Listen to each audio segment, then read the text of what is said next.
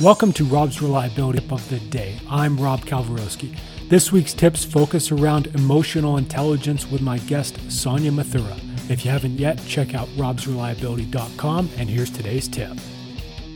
What we project and when we interact with people, if we're giving them that negative energy, more than likely that's what we're going to get back. But if we start off with the positive and then we're doing our interactions, your visits to the plant, it becomes so much more valuable because people see that you understand their operation, that you see the value in their work.